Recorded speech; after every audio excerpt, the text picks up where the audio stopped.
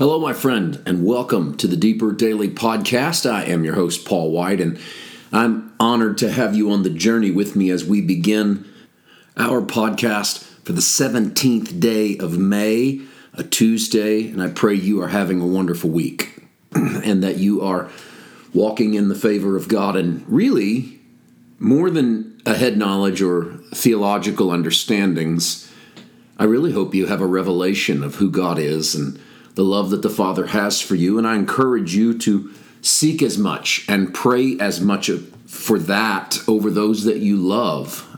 It's been a prayer of mine.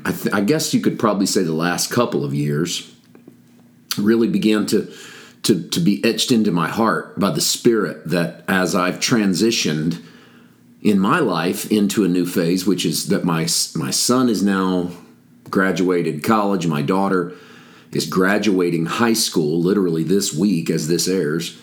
And of course that means they're moving into their own next phase of life. And you raise your children to know the Lord as well as possible. I mean, you don't make people have a relationship with God. You put out what you know and you show it. You live it. You live from it and in it. It's not something you just go do, but something you are. And that's how my wife and I have been around our kids, and I know that's universal. That's what we do as believers, is we try to raise our children that way.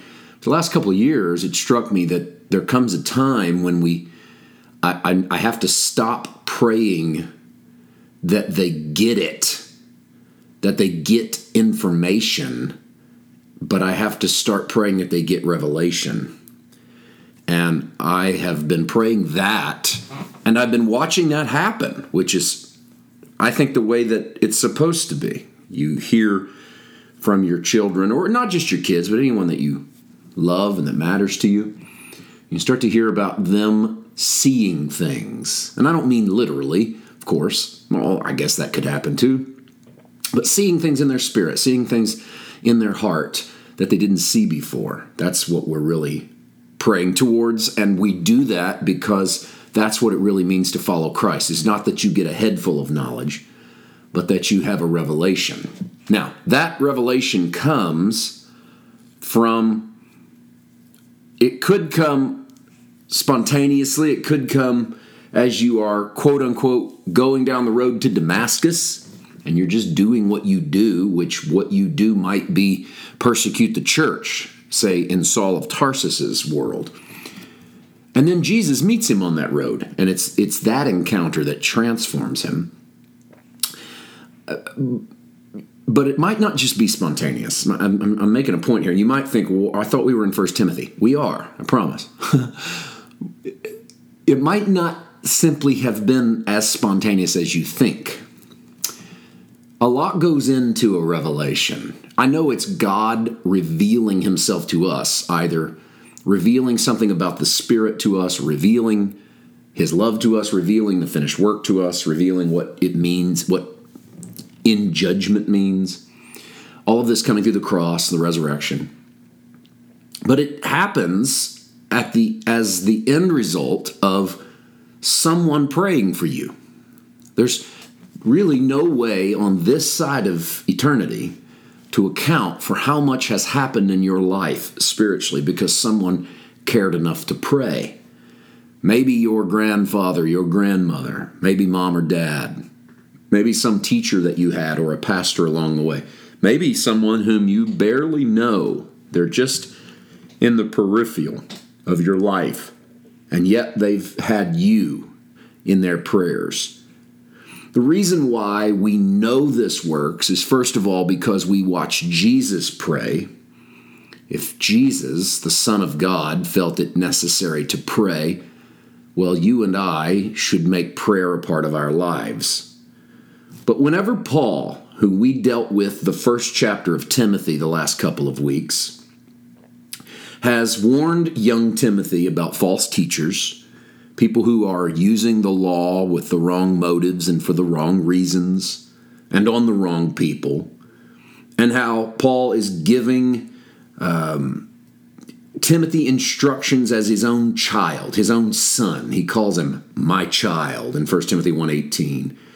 And that he may fight the good fight of faith and a good conscience, and that some will reject that conscience. And then Paul starts with a listing in 1 Timothy 2:1. And listen to the first thing that he instructs Timothy to make a part of his life. First of all, then, I urge that supplications, prayers, intercessions, and thanksgivings be made for everyone, for kings and all who are in high positions, so that we may lead a quiet and peaceable life in all godliness and dignity.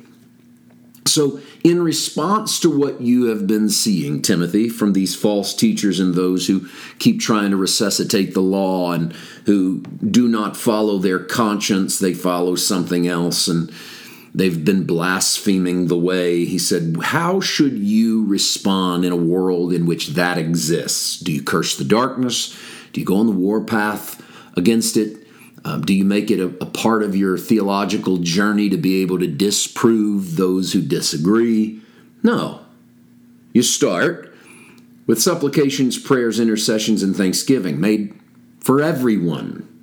Not just for the people you like or the people you love or the people you know. Not simply for your church members and your friends and your family, the people who agree with you. Let's start with everyone. That's easy enough, right? Go pick everyone. Paul gives some specifics, kings and all who are in high positions, and he doesn't say to pray for them for their souls, admittedly. It's so that you may lead a quiet and peaceful life in godliness and dignity. In other words, there is something that happens when you pray. And that was my whole point of this. There's something that happens when you pray. Not there's something that happens when you act. Sometimes you have to act. Sometimes action is what it takes. But when we talk about living a quiet and peaceable life, when we talk about God's hand touching the world, start with prayer. Pray that God reveal himself to the kings and those in high positions so that the rest of us may lead a quiet and peaceable life. Let's not argue our way into a political stance. Let's do as Paul said. First of all, supplications, prayers, intercessions, and thanksgivings. And listen to the Holy Spirit and what that looks like, how we are to live that out. Next will be that it is right and acceptable in the sight of God our Savior. And we're going to get into this, everyone saved and coming to the knowledge of the truth tomorrow in this continuing journey in 1 Timothy chapter 2. Hope you have a great day. Visit our website sometime. A lot of good stuff there for you. PaulWhiteMinistries.com. We'll see you tomorrow. God bless.